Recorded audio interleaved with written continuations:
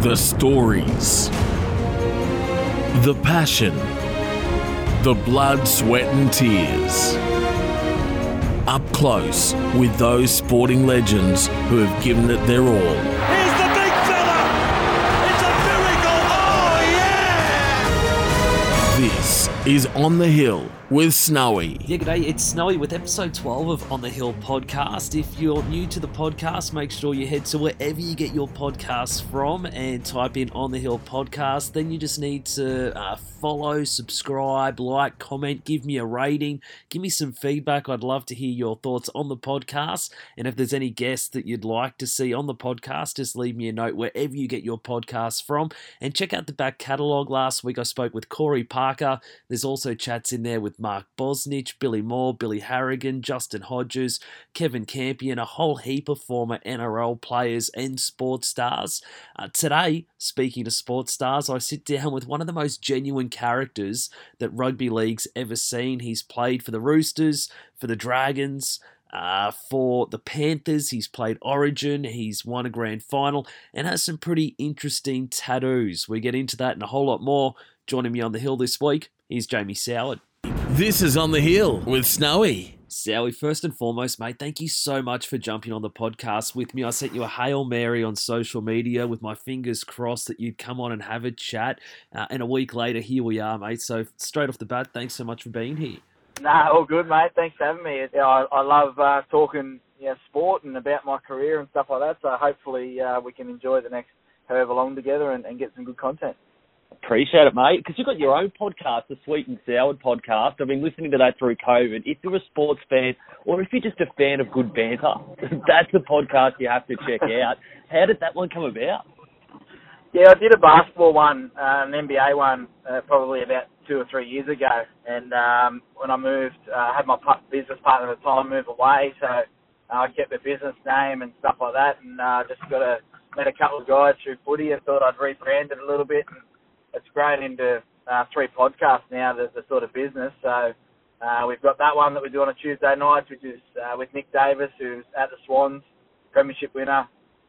We've got the Short and Sound, which I just talk footy on a Monday morning, just answering fan questions. And then we've got an NFL one with Chad Townsend, Trent Copeland and Nick Davis. So a mixture of American sport meets Australian sort of society. In the Sweet and Sound one, the NRL one's pretty serious, and then the NFL one is for those NFL lovers that don't get enough sports action and actually have their girlfriends or missus let them stay up late and watch early morning NFL. So it's the podcast business is growing, as you would well know, and I'm lucky enough to have a lot of good people around me, and we have a lot of fun doing it as well.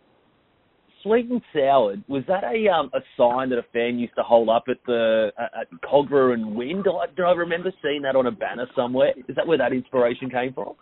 Yeah, it is. I had to ask him if I could use it as a business name. It's been registered for a couple of years, just out of courtesy. I was going to do it anyway, but I think I've got one of those signs somewhere there. But it was probably the best sign in my career. I've probably seen a couple of signs that were bagging me along the way, but it was good it just sort of flows, and like I said, to grow into 3 podcasts that stand on their own this year, just through COVID and stuff like that, and work on it, that all goes together, and the Sweet and Sour business name is growing.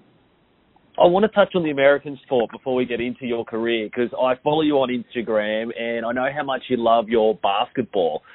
And I was just Googling, when you're having a chat to someone, and I'm a massive rugby league fan, so I knew a lot about your rugby league career, and it came up Jamie Soward tattoos. So I clicked on that, and I thought I'll have a quick look. And I know, because I knew you had the Larry Bird tattoo. Is it true? Have you got a Celtics player's name tattooed on your backside? Yeah. How did that come about? Anyone that knows me, or my social media knows that I'm a diehard Boston Celtics fan. The love for that started with my stepdad, the love for Larry Bird and how he played the game and how he approached it. And I was too young to obviously have watched Larry, but the videos that I've seen, and I admired the way he carried himself as well. So he's always been a hero in our family, and I've got the 3 on each arm, so that's his tattoo. And then proposed to my wife over in TD Garden, which is Boston's home home stadium over there. Was lucky enough to sort of organise that through some people. So my daughter's name's Indiana. Larry Bird was born in French Lick, Indiana. So I'm pretty diehard. But I actually got the chance to go over and watch the banner raising of retired jersey of Paul Pierce. And I went with my best mate. So we got the postcode tattooed inside a little clover. And 6 months later, Paul Pierce is coming out to Australia, and I got the chance to interview him through the NRL, I was pretty much in tears because it was one of the guys that I looked up to, and I got the chance to meet him at an NRL function with Jonathan Thurston. And my mate come rushing up, because I've got him in because we'd gone to Boston to see this happen, so they let him come in because it was so big. Yeah. And he come racing up after we met Paul Pierce and we got a few things signed. He said, "Get your backside signed and we'll go get it tattooed." And I said, "Are you serious?" Because I know how hard it was to get him to do his first tattoo. I said, "Okay." So Paul, I go over to Paul. I said, "I'm so sorry, Mr. Pierce. Can you sign here? I'm going to get it tattooed." And he goes, "You guys are crazy." And I was running on adrenaline. I was super stoked and went and got it tattooed. So I got Paul Pierce's tattoo with the number 34 just above the caboose. And if anyone ever questioned my loyalty to the Celtics, then I'd have to go too far for that story. Wait, that is the best story I've ever heard. Have you ever signed? I know someone who's got a Greg Inglis tattoo on their arm, got him to sign it and have got a tattoo. Does a fan ever ask you for a signature to get tattooed? Yeah, I've had two.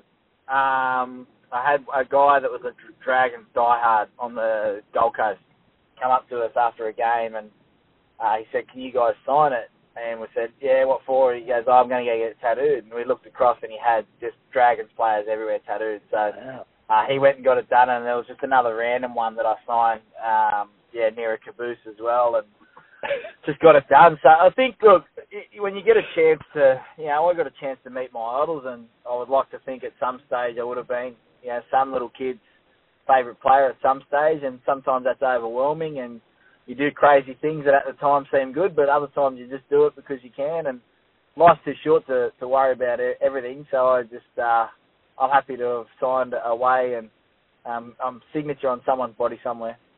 That is awesome. I can only imagine. That's as close to being a rock star, I reckon, as you could ever get, knowing that someone's walking around with your signature tattooed on their arm.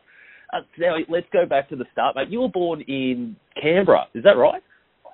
Very well done. I've done many a podcast, and a lot of people think I was born in Wagga, but I was born in Canberra, born and raised in Canberra till the age of 10.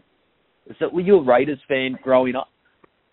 I was whoever was on top fan. I had every jersey. I went for the Broncos. I went for the Raiders. Early 97, I went for the Sharks. I was just whoever was on top. So I just loved footy, and I didn't have a loyalty to one team. Where does the love for rugby league start, Sally? What age were you when you started playing? I started playing when I was 4 down in Canberra. Always worn the headgear, so I started wearing that when I was 4. But my dad was a hard nut rugby league player down there in Canberra, and made the under-20s Canberra Raiders side. Just wasn't able to go on because he had drinking issues and alcoholism. So for me, that's sort of where the love for it came, was always being at the footy and playing footy. And then, my mum was a gifted basketball player and won state league with the Wagga Blaze. So I had sort of the footy nous mixed with a little bit of, skill and pizzazz from my mum, and it just all happened. So I played basketball and footy my whole juniors until about 12 or 13, and mum just said I needed to pick because I just couldn't keep doing both at the same time, so I ended up going to rugby league. Was there a moment when you were a junior Sowie where you went, I want to play NRL? Was it always your dream? Yeah, it was always a dream. I mean, probably, you watch your heroes on TV and you stay up late Origin night with the hot dogs and you think, this is awesome, I get to watch footy. I don't think you ever really dream that you're going to be there until you're a little bit older and you can realise how hard the path may be, but also what it's going to take to get there. And I remember, moving to Sydney after a year in Canberra and only being on $10,000 at the time. And, I went into the dole. I was on the dole, and the lady said, "What do you want to do?" I said, "I want to be a rugby league player." And she said, "Yeah, but you've got to work as well." I said, "Well, as soon as I get another contract, I won't be worried about work." So it was always a dream, but I think it's, if that makes sense, that you've got to realise a dream, you need to realise the hard work that goes into it. Every kid wants to be a rugby league or a sports person, but if you said to, a 12-year-old now that, only 10,500 players have ever played the game of rugby league at first grade level, and, a third of them have played less than 40 games, then you can't build a career off that. So you start to realise when you get older how hard the work is to get there and what it takes. So I think the dreams sort of kick in. They're dreams until they're achievable, and then once you find out they're achievable and how hard work they are, then that's when it starts to kick in. That's phenomenal when you think about it, that only that limited amount of players actually make it to the top. Let's talk about how you started your journey to the top, because I heard an interview you did with, correct me if I'm wrong, Matty Elliott on NRL.com about how you ended up at the Raiders.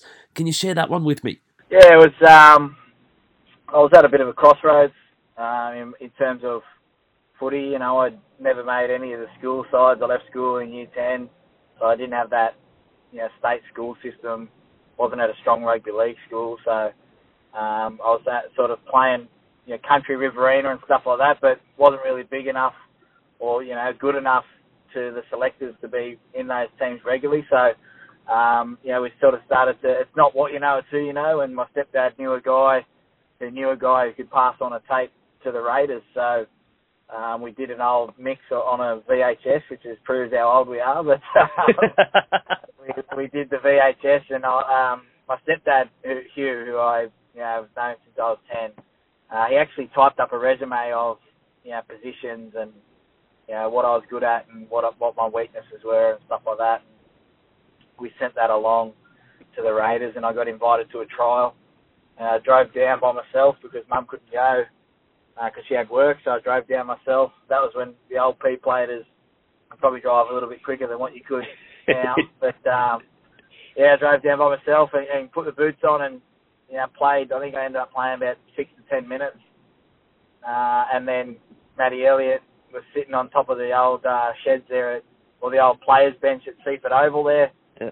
And I got called off and no one talked to me, and I got in my car and cried. I only played 6 to 10 minutes and cried the whole way home and told Mum that I was giving it up and I didn't want to play anymore and stuff like that because I thought I'd failed. And the next day I got a call to go back to the Raiders. So that interview with Matty Elliott was pretty funny because I said, "Why did you not play me longer?" He said, "I'd already seen what I needed to see." He said, "You're the only person that I've ever had send me a resume about what they're good at footy and stuff. So I'd already known that you were switched on. I just needed to see it in the flesh. And after 6 minutes, you'd done enough." So, it was pretty cool.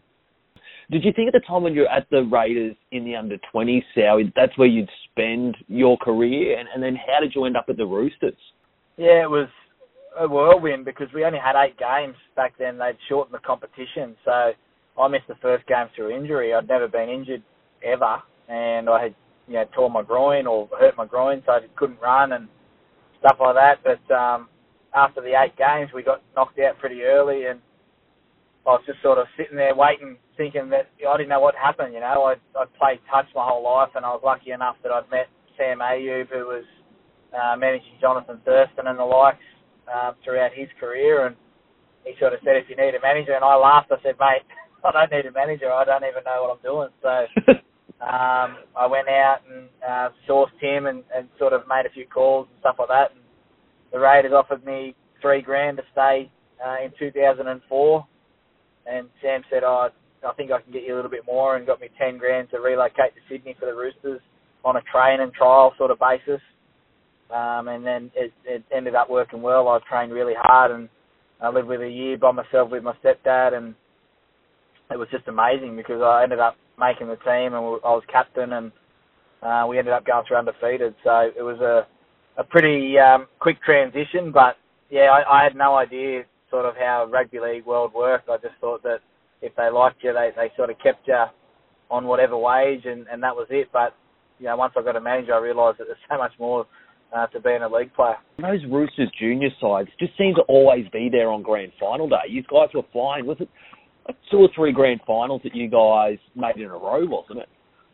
Yeah, so first grade made 3 in a row from 02 to 04. In 04, we had all 3 grades in.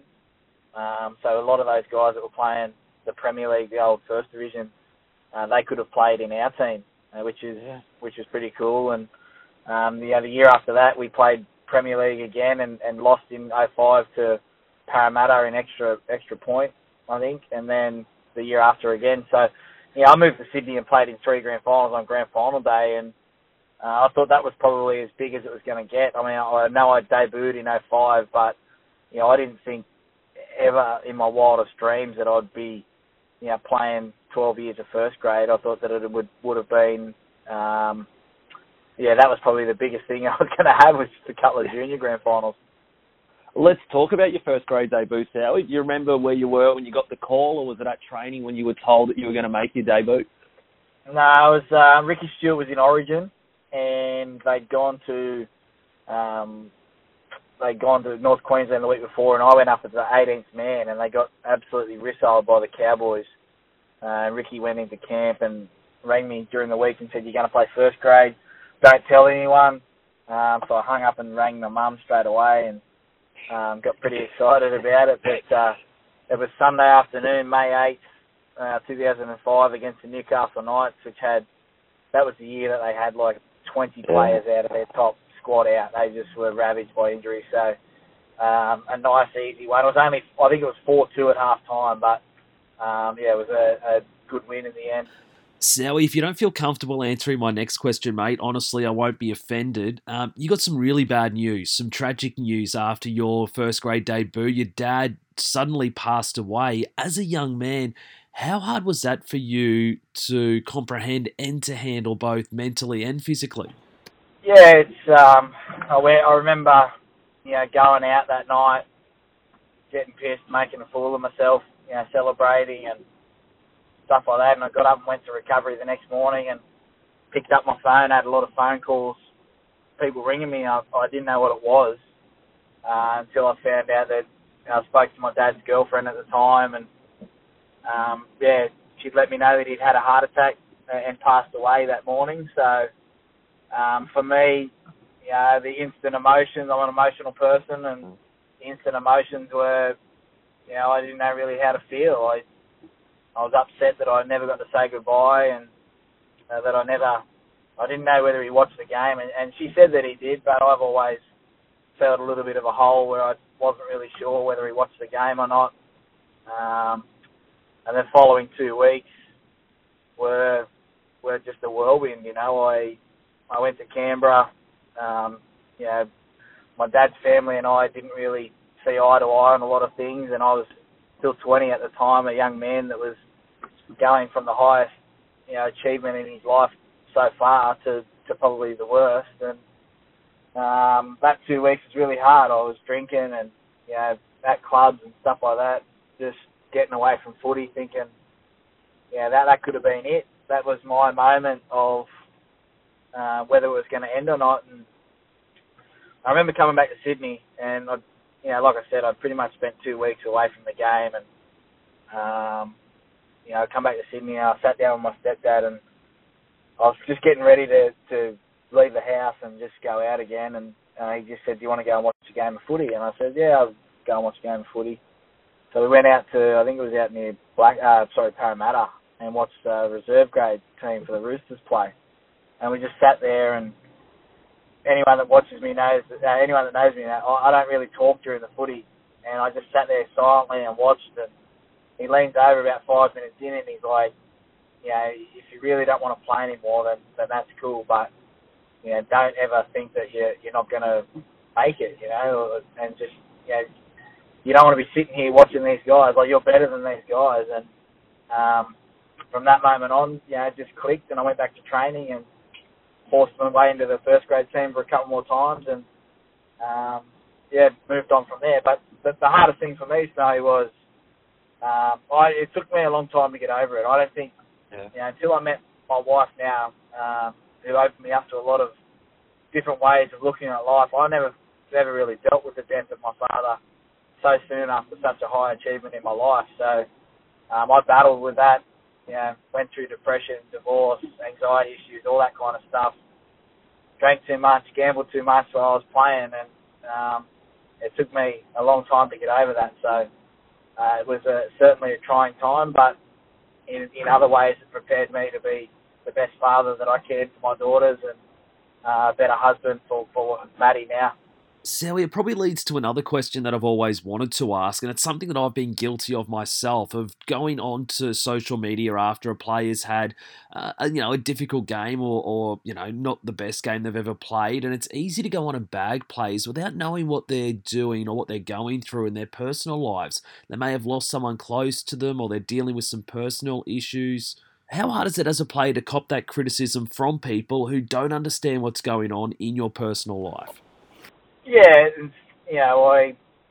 people ask me what happened at Penrith, and I was going through a divorce. Yeah, that was probably the most stressful part of my life.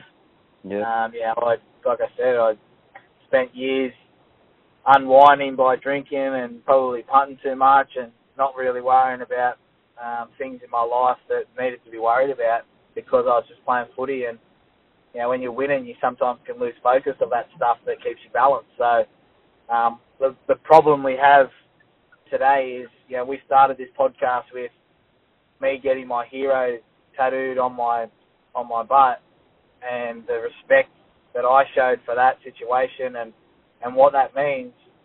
It can't all be taken away or abused because a player has one bad game and doesn't score enough fantasy points, or you lost your multi, or all that kind of stuff. So, the social media at the moment is anytime, anywhere, without any consequence, and you can say anything. So, I'm very engaging with fans, which is why I don't mind doing podcasts. But the best thing about me now is you get me for me. So people don't like that now. They want you to take the criticism and not bite back. So I enjoy myself on social media sometimes too much because people take it the wrong way and stuff. But I think that in America, for instance, they look at their sports heroes as sports, I guess people as heroes. In Australia, we don't have that. We have people with tall poppy syndrome. Any way to try and bring that next person down to try and get yourself up. So that's the problem with our Australian society and sports people. Mate, I couldn't agree more with you, Sowie. Let's move on to the Dragons, because you go from the Roosters to the Dragons, two arch rivals. The Anzac Day clashes are always one that you circle on the NRL draw each year. How did you end up at the Dragons? Yeah, it was, funnily enough, I'd been dropped by Chris Anderson in the pre-season to go back and work on my team skills, which to this day I still have no fucking idea what that meant. So I went and I was part-time. I think I was on 120 and 130 for those next 2 years. And just, trained twice a week or 3 times a week and played for the first couple of months, and then got selected in the first grade. We played Cronulla at Cronulla. Minnie kicked a field goal, and I'd gotten some time off because one of my best mates' dad had passed away. So I went to Wagga. But the 2 weeks before that, I was still sitting at home, not getting a look in, and I actually went and had coffee with Nathan Brown, who'd made an inquiry through my manager about coming over. So I went down to have coffee, and we just had a bit of a chat, and Brownie sort of said, "Would you come across?" And I said, "Yeah, if you make it happen, mate, I'll come across." So we shook on it, and back when you could shake hands, we shook on it, and went to Wagga, not even thinking that it was going to happen, and I ended up playing that game. Went to Wagga for a couple of days, and my manager rang me and said, "You signed with the Dragons, you've got a bit of training on Monday, but the Roosters, Chris Anderson's not happy, he's going to try and keep you at the Roosters."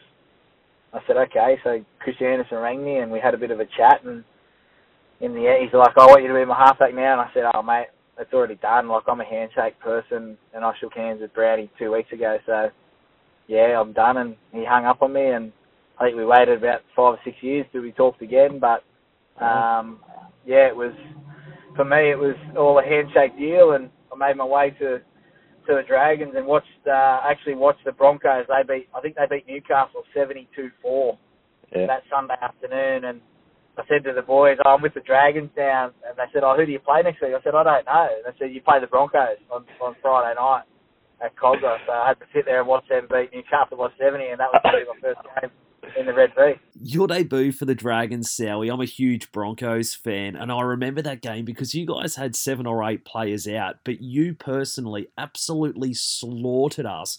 You were slotting goals from everywhere and then kicked the match-winning field goal. What was that like, getting that result and playing such a big part in it in your first game for the Dragons? Yeah, well, I was actually living around the corner from Cogra at Allawah just by myself, and I walked to the game. I walked down there in a hoodie and walked straight in. Didn't have anyone sort of stop me or ask any questions or anything like that.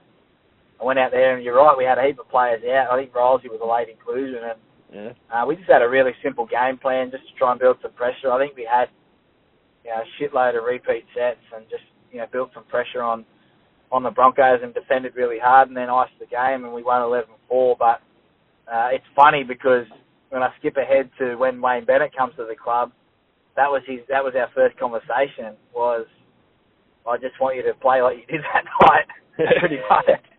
And we'll take care of the rest. You just keep kicking the ball like that, and we'll take care of the rest. So, it was pretty cool. Getting out of Cogra was a little bit hard. I think I've had the weekend off as well, so I certainly enjoyed down at St George Leagues Club the next couple of days. You would have, mate. And your time at the Dragons, Sowie, that was a purple patch for you throughout your career. And it was during that time you played for the Indigenous team against the Maoris. Was it a World Cup or was it Australia-New Zealand test? And they had that game on first. What was that like, getting your first senior rep jumper and representing your culture?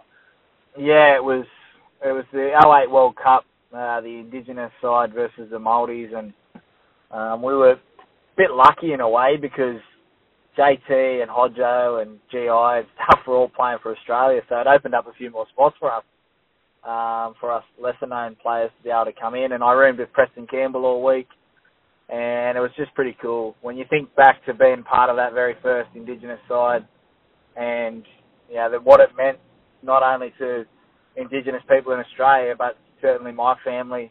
I know Dad would have been very proud of representing his Indigenous heritage, and whilst I don't talk to his family, I know they would have been proud of that moment. And I remember the haka. The Māori boys did the haka, and we'd been doing a war dance or a war cry as well.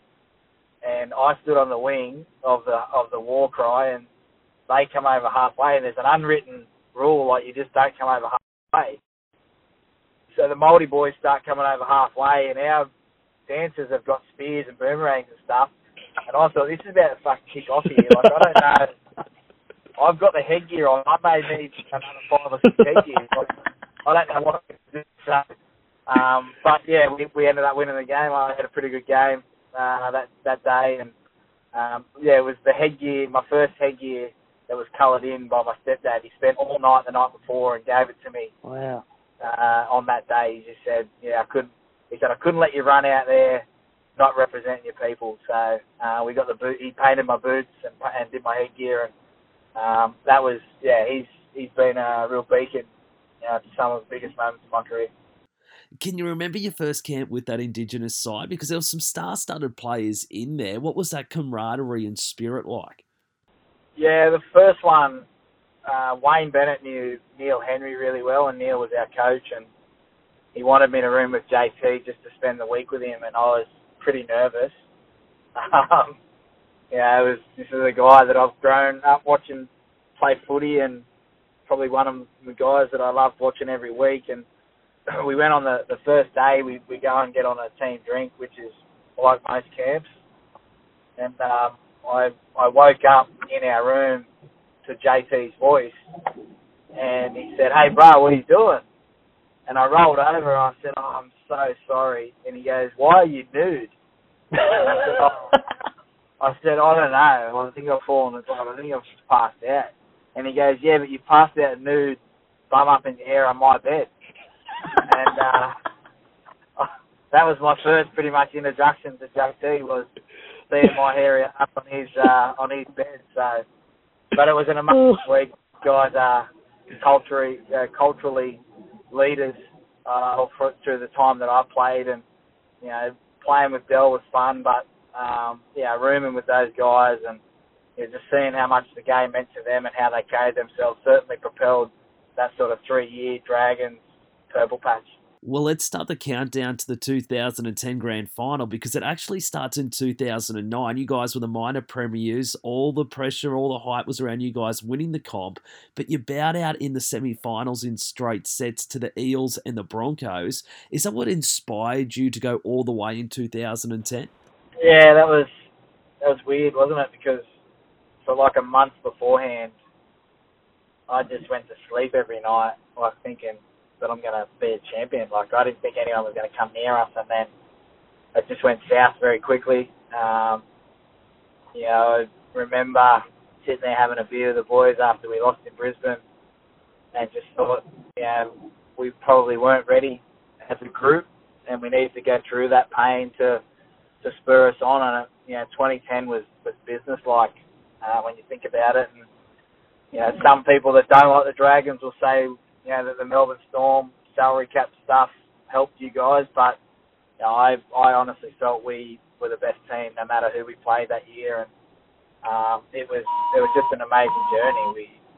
We were solid defensively. We had some really good attack to that left-hand side, plus we had a little bit of X factor by the time Gaz had come back, so it was a really good year.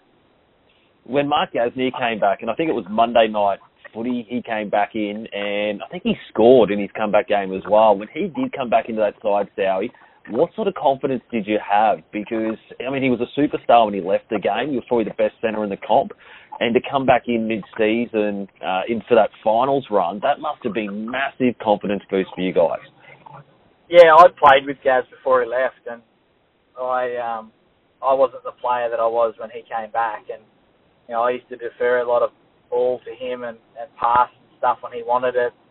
And when he came back, I was so confident within myself that he had to fit in with my style rather than me fit in with his, which made Gaz so good, if that makes sense. He came back to a team that had been pretty good, but just needed something else on that right edge, and he committed himself to getting to know my game, to getting to know, how we defend and sacrifice, maybe some of those touches for the more gritty plays. So Gaz was an integral part, and when he came back I was pretty excited, and so was Bo Scott, because he knew he didn't have to just stand out there and tackle, he could actually get the ball. So it was pretty cool to have Gaz back, and he ends up scoring the first try in the grand final too, which is cool.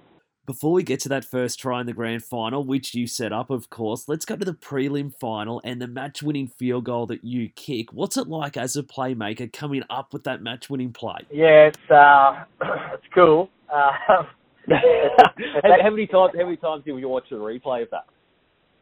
I'll probably watch it more in retirement than when I was actually playing, but it was funny because that week a lot was made about the Tigers and Dragons and 05 and all that crap, and a lot of us younger guys hadn't been in that situation, so we didn't really care for the storylines of 05. But all I remember from that game is running out to a beehive of sound with 80,000, I think it was 81,000 there.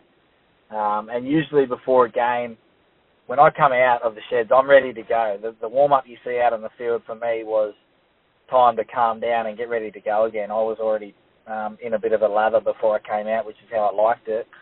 And I usually always had 3 shots at field goal, but 3 makes, I beg your pardon, before I finished practicing field goals or kicks or whatever. Anyway, I'd receive the ball and nail the first one, like straight down the fucking middle. Like, I even said to myself, fuck, that's good. Like, that just felt right. And, we end up getting into the moment.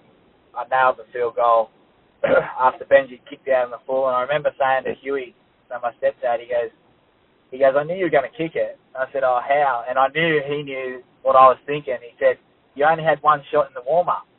And I said, I hit it that sweet. I didn't need to waste them. Wow. I started laughing.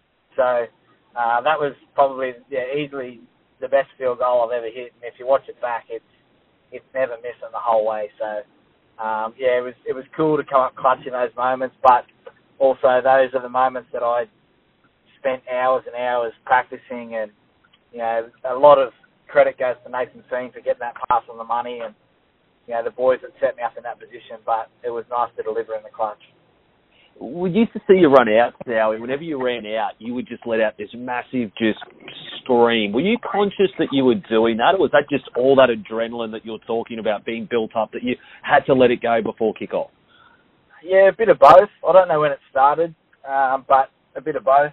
I think that I enjoyed doing it at away grounds because I knew that the fans were going to get a kick out of trying to bag me, and I knew that I could really harness that. And Wally Lewis spoke about when he'd come to Sydney, the boos that he'd get just made him play better because he knew that they were worried about him and how he was playing. So, yeah, I remember running out at Origin and, you know, up in Queensland, which is one of the best moments of my career, even though we lost, you know, just running out of there and screaming and yelling and getting a bit of that nervous energy out it just became, you know, the way I started games, and it was important to me. And, you know, Wayne Bennett spoke about your preparation being your own time. So, yeah, whatever it took to get me ready, I was willing to do, and that was certainly part of it. Let's talk about preparation. So I spoke with Darius Boyd, and I was asking him about the 2006 Broncos Grand Final and then the 2010 Dragons Grand Final. And I was asking him, like, just what the feeling was like during the week. I was like, the Dragons had a long premiership drought. There was a lot of expectation from you rolling over from 2009 to 2010. So it must have been an intense week. And he's like, no, so we were so relaxed. We were playing games like the day before on the day of the game, Chinese whispers or something. Is that true, or is that him just underplaying the situation? No, sorry, I was just... yeah, thinking back to that grand final day, it was very relaxed. I mean, you know, we'd spent the week at the Swiss Grand at Bondi in enemy territory, but we questioned why we were staying there for the semi-final. But Wayne quickly said that he'd won his 6 grand finals there, so that didn't quickly put to bed any nervousness that he'd won 6 grand finals staying at that hotel. But yeah, grand final day, we were supposed to go for a walk, and it was raining, so we just start sitting there in a group and talking shit and putting shit on each other, and then all of a sudden we start off the game with Chinese whispers. And for me, who's got OCD, it was very like, yeah, boys, we need to switch on here. Like, what the fuck are we doing? You know, but in a way, it was a blessing in disguise because it just took our focus off. We knew it was going to be the biggest moment of any of our lives, but we'd done the hard work to get there. We just needed to turn up and get the job done. And then you get out there and you set up the first try with that kick for Gaz. What was that like as a playmaker, to get that one under your belt early? Was that a huge confidence boost for you? Yeah, we were smart from Wayne because he'd come up with the play. We'd nicknamed it Frenchie because Gaz had come back from France, and it was, yeah, for a person like myself to get myself into the game, not that I needed one to go right, but it was just a big play to come up with. You know, the first time we get down there, we are going to kick him behind the line, no matter what. And when you watch that set back, I know we got a lucky call with BMOS, but I actually overkicked the ball. Gaz does amazing to get himself in position, but I overkicked it, and we ended up scoring the try. But it got me into the game. I'd settled down from there. You know, defensively I was pretty good on that edge, and we conceded a try after that, but I felt like I was in the game for the whole time and doing my job. So that was smart from Wayne. That second half, Sowie, when I think it was Dean Young who scored to sort of put the game away, and you guys knew that you'd won the grand final, what's that feeling like, particularly given what you'd been through in 2009 when you were expected to win the comp, that pressure of 2010, to know you finally had it in the bag? How did you control those emotions to get through to the end of the game? Yeah, well, I didn't think Dino had scored. I thought it was a knock-on. So the boys were all celebrating, and I came in late, and I just said, no, it's a knock-on. You know, and then they awarded the try, so I felt a little bit silly, but I started to probably, you know, celebrate. I think I kicked a couple of sideline conversions. One to go from, I think it was 6 to 12, that first one, and then to 18, and it was 18-8 which was big for us because I knew that we weren't going to concede any points, and we could strangle them to a win here. But we started celebrating with about 6 minutes to go, and Gaz, me and Jace were actually celebrating and starting to woo up the crowd and stuff, and Gaz just turned around and had his cranky head on still, and it was 30-8, and we were like, fucking relax, Gaz, it's over. So, amazing to be able to still celebrate in that game, and we probably, that was how focused we were. We didn't really realise how long there was left on the clock, and we just went about our business. Where's your premiership ring now, Sowie? Do you have it on display? Is it in the pool room somewhere? It sits beside my bed. Being an American sports fan, that ring to me is the highlight of my sporting career. I think in Australia we don't, some guys don't even know where their premiership rings are, but to me it'll always be front and centre because I know that from that American sports background and passion that they have and what a championship means to them, that means the same to me. So I wear it to functions, and some guys don't wear theirs, and I get paid out for it, but I'm proud to be able to wear that ring because what happens is you meet people, Snowy, that are Dragons fans, at these lunches and stuff like that, and all they want to do is just have a photo with the ring. And some players don't get that. Some players feel embarrassed, and I love wearing my ring and sharing it with fans that were there on that day. And I mean, the amount of fans that were there on that day, you think the stadium held 300,000, but I love the fact that I can share in those memories with fans after what was an amazing day. 2011 rolls around, and you get the chance to play Origin footy, which is a pinnacle for everyone. What was that like when you got the call to say you're making your debut against what was an amazing Queensland team? Yeah, Ricky Stewart had rung me a couple of weeks out of the City Country game and said, providing I'm fit, that I'm going to be the 5'8".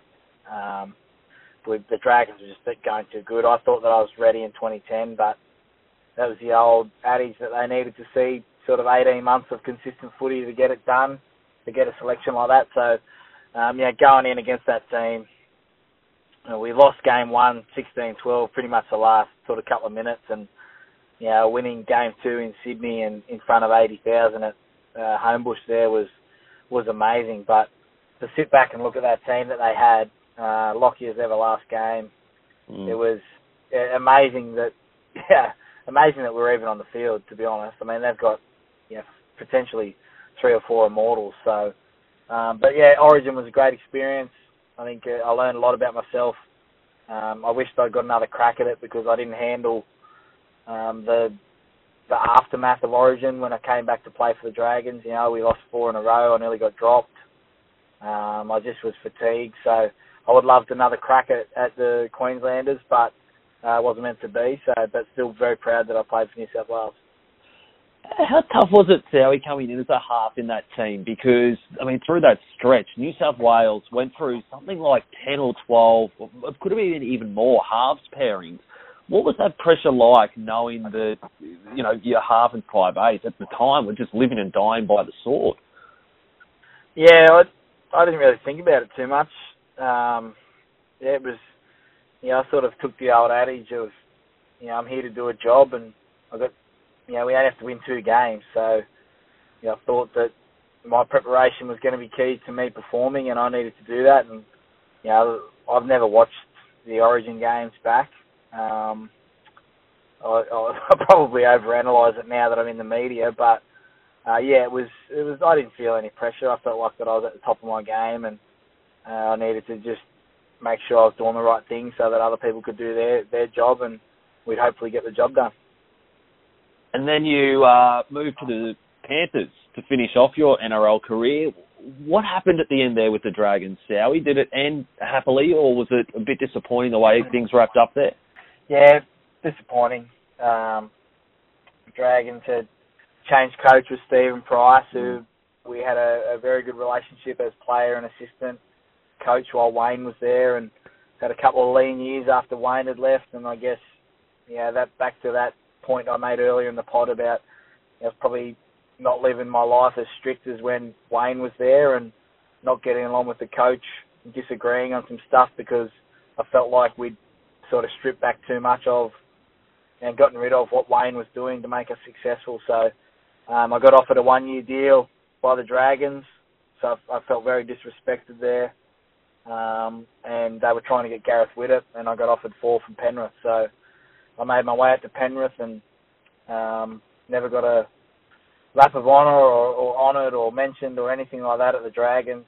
It pretty much just wiped me as soon as I signed that deal with Penrith. So, yeah, I guess you could say there's some still some angst towards the club and how they dealt with me, but, you know, it's both ways. Looking back, it probably was the best thing for me. I would never have met my wife if I didn't move out to Penrith, but, yeah, it certainly didn't end well. It sucks because you took them to the Holy Grail, something that, you know, no team and particularly no half have been able to do for so many years. Penrith, my brother-in-law's a mad Panthers fan, and the people of the West just love their rugby league. What was it like going to the Panthers? It was great. You know, I had a lot to prove, so I'd come back with a chip on my shoulder from England, and I'd come back overweight, but I felt like I'd got myself into pretty good physical shape in 2014, and, you know, we had a horrid year with injuries. I mean, at the end of 2014, I know we made the prelim final, but we had 17 guys go in for major surgery. That was myself included. So it was a rebuild. You know, we probably needed to get better, and we thought, like, 2015, there was a lot of hype around us carrying on the good work from the year before, but myself, you know, I had 3 back surgeries in 2015, and during the season and stuff, I just could never get off the ground. So I love my time at Penrith. I think it's a really well-run organisation. I loved talking footy with Gus, and, you know, what that brings with that. So, yeah, I didn't really finish how I wanted to, but, yeah, it's like I said, you look back at your life, Snowy, and you think about contracts and all that kind of stuff, and, you know, me and Anthony Griffin didn't see eye to eye on a few things, and they needed to bring this, you know, kid that they've never heard of, Nathan Cleary, through, who turned out to be pretty good. But I was at a different stage in my life. You know, back into my career, you know, dealing with private issues, and, you know, I had to learn a lot about myself through that. So sometimes that didn't reflect in me being the best person that I am, but you learn from those things, and ended up retiring, you know, at the end of 2016. Those back injuries, Sowie, how hard were they? Because you were explosive off the mark. You saw a gap, bang, you were gone, and the play just went with you. Those back injuries, how much did they play on your mind, and how hard was it playing injured and trying your best, but seeing those gaps that you used to be able to hit, but because of the injuries you weren't able to? Yeah, I lost feeling in my left leg the week before round 1 in 2015, and I'd worked hard on my ankle reco from 2014. So, I lost feeling, got it needled in the bottom of my foot, played that whole game with my left foot pretty much numb. Same again the next week. I just couldn't go on, and to have a disectomy, skim down, you know, it took a lot because it was my left foot. If it was my right leg, I wouldn't have worried about it because I just needed that to pivot off. But my left foot, I needed to be able to feel it, and, you know, for kicks and different styles of kicks and stuff like that, I needed to be able to feel my foot. So I went in, had it done. The disc slipped out a couple of days later, so I had to go back in. And, yeah, it's frustrating because I've still got a sore back and neck today. But, you know, I worked my way back, had a good pre-season, then at the end of 2015 it slipped out again. So when the disc is pushing on the nerve, it's pretty hard to take. But, yeah, I worked my way back, and I think I rushed back both times, to be honest. I think I got back in 8 to 10 weeks after that sort of first lot of surgeries, and then same time frame again. So always wanting to play, but, yeah, probably in the end wasn't the right decision. The other one I wanted to touch on, Sally, were the concussions, because I remember you getting knocked out a couple of times, and a couple of bad ones. Was it Jack Whiten in 2014 from memory, or maybe 2015? And I wanted to touch on because now we see players are forced to go straight off the field, and they're forced to sit out a week or maybe 2 weeks. But when you were playing, it was magic sponge and away you go. looking back now, how hard was that? And that must have had some impacts from sort of week to week as well. Now we see the players get a week off, but you weren't afforded the same sort of luxuries. Yeah, well, I remember that Jack Whiten one in 2015. I got knocked out, spent the night at Canberra Hospital, and when I was playing early on, it was like, get up because you're being soft, and they bring out the salts and stuff. I haven't been knocked out about 20 times in my career. It's I have no doubt that it's got some sort of lasting effects, but I've been tested and cleared and all that kind of stuff. But I think that the mentality changed. I think of the times that I've played and knocked out, but sort of got away with it in a fact because players, I don't think anyone's soft.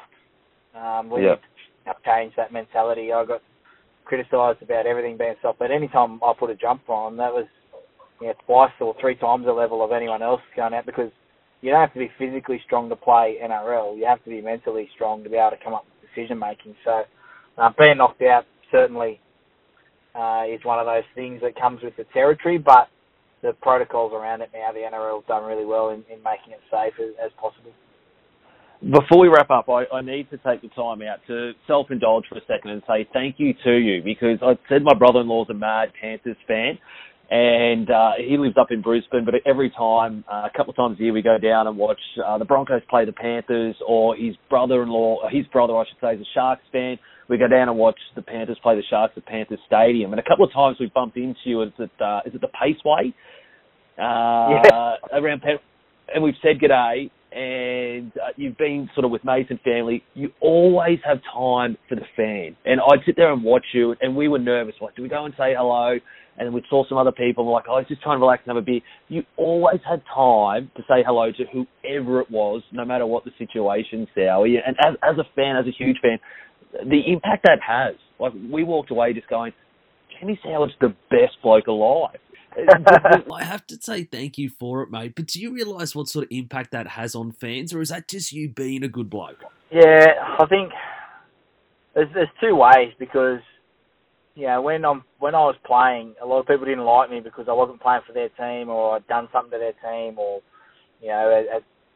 done a play to help their team lose or something like that. And then if you speak about those instances out at the Paceway and stuff like that, I'll talk to anyone and have a beer with anyone, or talk to anyone, but I have rules around it. If I'm eating dinner with my family, especially now with my little girl, I find it rude for people to come up and approach me while I'm at dinner. But the thing that pisses me off is that if you're sitting over in the Paceway and I'm sitting having a beer and you're yelling out at me and disrespecting me, not even by saying anything, just by like, hey, Soward, and you want me to look over, like, that really pisses me off. So I can be a bit prickly like that, but most of the time I'm pretty generous with my time, and if people can find a balance, I'll sit and talk to them, as you know yourself. But I don't take any shit from anyone, and it's sometimes it's to my detriment. I get myself into heated situations, but other times I think most people can respect the fact that if I'm out with my family, or if I'm having a quiet beer, if I say hello, I can still move on and enjoy my afternoon or night. Well, I can guarantee that we'd had 1,000 beers under our belts. We walked past and said a quick g'day, you smiled and said g'day, and you made our night, which was fantastic. You spoke a couple of times through the podcast about being a dad and about your wife, Maddie. How special is it? Because you guys have got another little bundle of joy on the way, do you not? Yeah, we do, mate. She's, Maddie changed my life. If I'd met her 10 years ago, I'd still be playing, and two, I'd be a lot healthier. That's for sure. But no, she's they're those, her and Indiana, my daughter. We've got Ivy on the way. They're really the reason for me doing everything that I'm doing and trying to make a living. So they make everything better. At the end of a long day, you can come home and escape the footy world, which is good. And I love being a dad and a loving husband, and our little Soward family's growing. So we've got probably 8 weeks left before Ivy gets here. So I'm doing as much footy stuff as I can and getting some stuff in the bank so that I can maybe slow it down a touch before I start looking after 2 girls. Is Ivy, is that not a Allen Iverson reference? Nah. No. Nah. My wife, big Beyonce fan, and her daughter's name is Blue Ivy. So I said that, if it was going to be a boy, it was going to be Boston, but we might have to try for number 3 for that. Sowie, thanks so much for your time today, mate. I really appreciate it. And like I said, if you're a sports fan or just a fan of good banter, hop on to wherever you get your podcast from and type in Sweet and Sour. You won't be disappointed. Sowie, thanks a lot, brother. I appreciate it. No worries, mate. It's nice to see everyone getting into the podcast game. I appreciate your time, and hopefully we'll catch up, not at Penrith Paceway, but if you ever see me out, definitely come up and have a beer. Will do, mate. Appreciate it, Sowie, and mate, best of luck with the new arrival in 8 weeks' time. Thanks, mate. Cheers. There he is, one of the nicest guys alive, Jamie Sow. And hand on my heart, I can say I'm a massive fan of the Sweet and Sour podcast. Go and check it out. While you're checking out that podcast, type in On the Hill podcast. Go and check out that back catalogue. Heaps of great chats there. You can find it anywhere you find your podcast, and make sure you tell your friends. Until next week, see ya. This is On the Hill with Snowy.